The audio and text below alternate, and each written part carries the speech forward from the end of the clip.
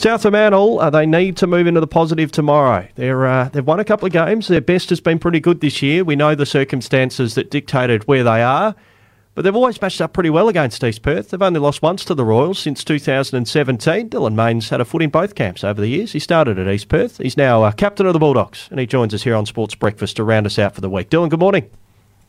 Good morning. Thank you for waiting for me. Sorry if I threw off the time schedule on the show, but yeah, been held up. That's okay. And I mentioned to our audience, so you are a busy man, and this is the life of a waffle footballer, isn't it? That you're a full-time employee in a work environment, and football comes secondary to all of that. So for our listeners, what do you do for work?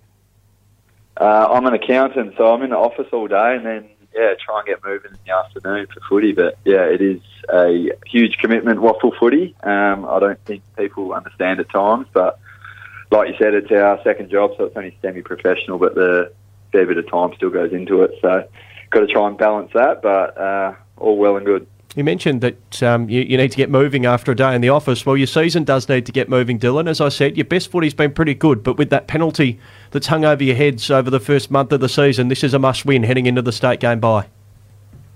Yeah, I think probably moving forward here on now, every game's kind of a must-win. Stating the obvious, like you said, the points at the start of the year wasn't a great sort of start, so every game's pretty important, and we're trying to treat it that way as well. So a bit disappointing with probably the first 5 rounds and where we've landed, but I'm still looking positive and looking ahead to the next block of games, and then hopefully just keep pressing and keep getting those wins and see where it puts us. Well, we looked at last week's game. It was a pretty slow start for that first half, just the one goal, which must be a concern.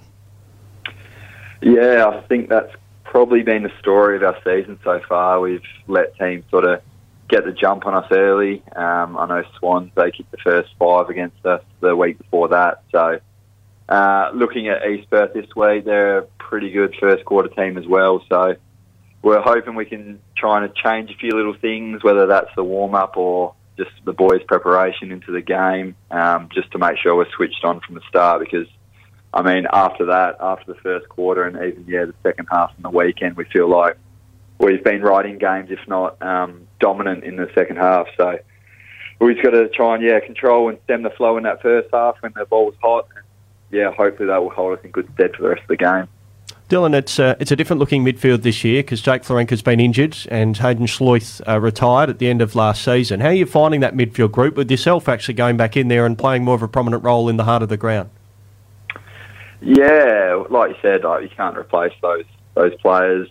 Jake's coming back through at the moment, getting some reserves numbers up, and he's pulling up quite well, so hopefully get him back in soon. But we've got a fair few options in there at the moment, probably too many at times, and sort of spitting some forward, and whether that's Archie or myself at times. I think we're starting to gel together. We've had a few sort of changes in the ruck position, but I think, more games together is helping. And, I'm enjoying my role inside. I've had a good pre-season and finally done all the work this year. I've had a couple of troubled pre-seasons and seasons themselves the last couple of years, so it's just nice to sort of feel good and feel fit and, hopefully have a good impact inside. In a leadership role, has it been hard to sort of focus the guys after all that, what had happened at the beginning of the season and things like that? Or is, the feeling strong enough that you should be just playing better football? Yeah, I mean, when it first happened and we first found out about it, that training session and the next one, boys were pretty flat. But since then, to be honest, everyone's kind of forgotten about it and moved on.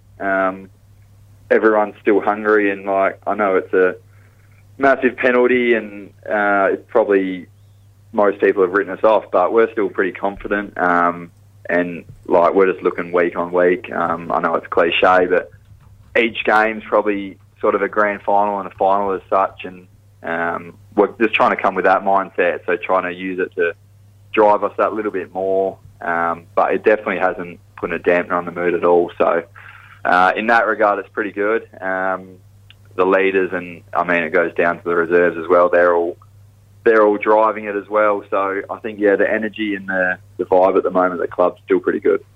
Toby Dodds, what can you tell us about this young man? He's named in the starting 18. He's named as ruck rover, actually, so that would suggest he's going to debut. What can you tell us about him?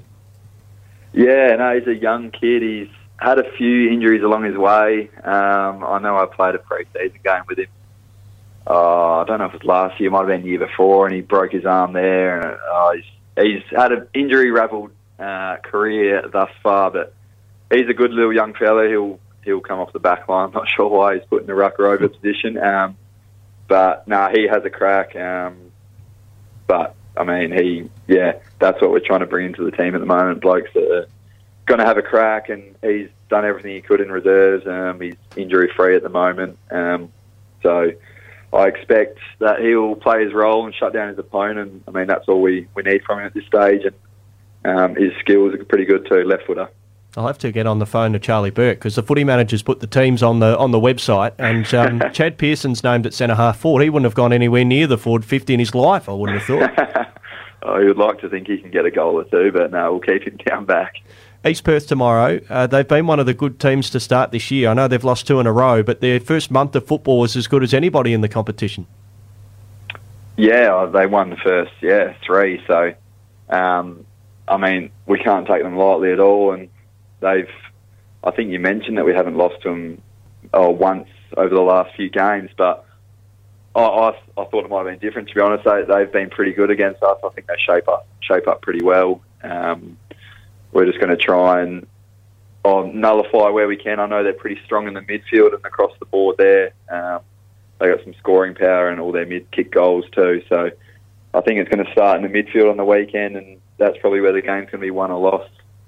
We wish you well. Dylan, thanks for taking our call this morning. We'll let you get back to the office, and we'll catch you at Leederville tomorrow. No worries. Thanks for having me. That's Dylan Main, the captain of South Fremantle, joining us on Sports Breakfast. Been a terrific player, premiership captain and full-time accountant away from the footy field.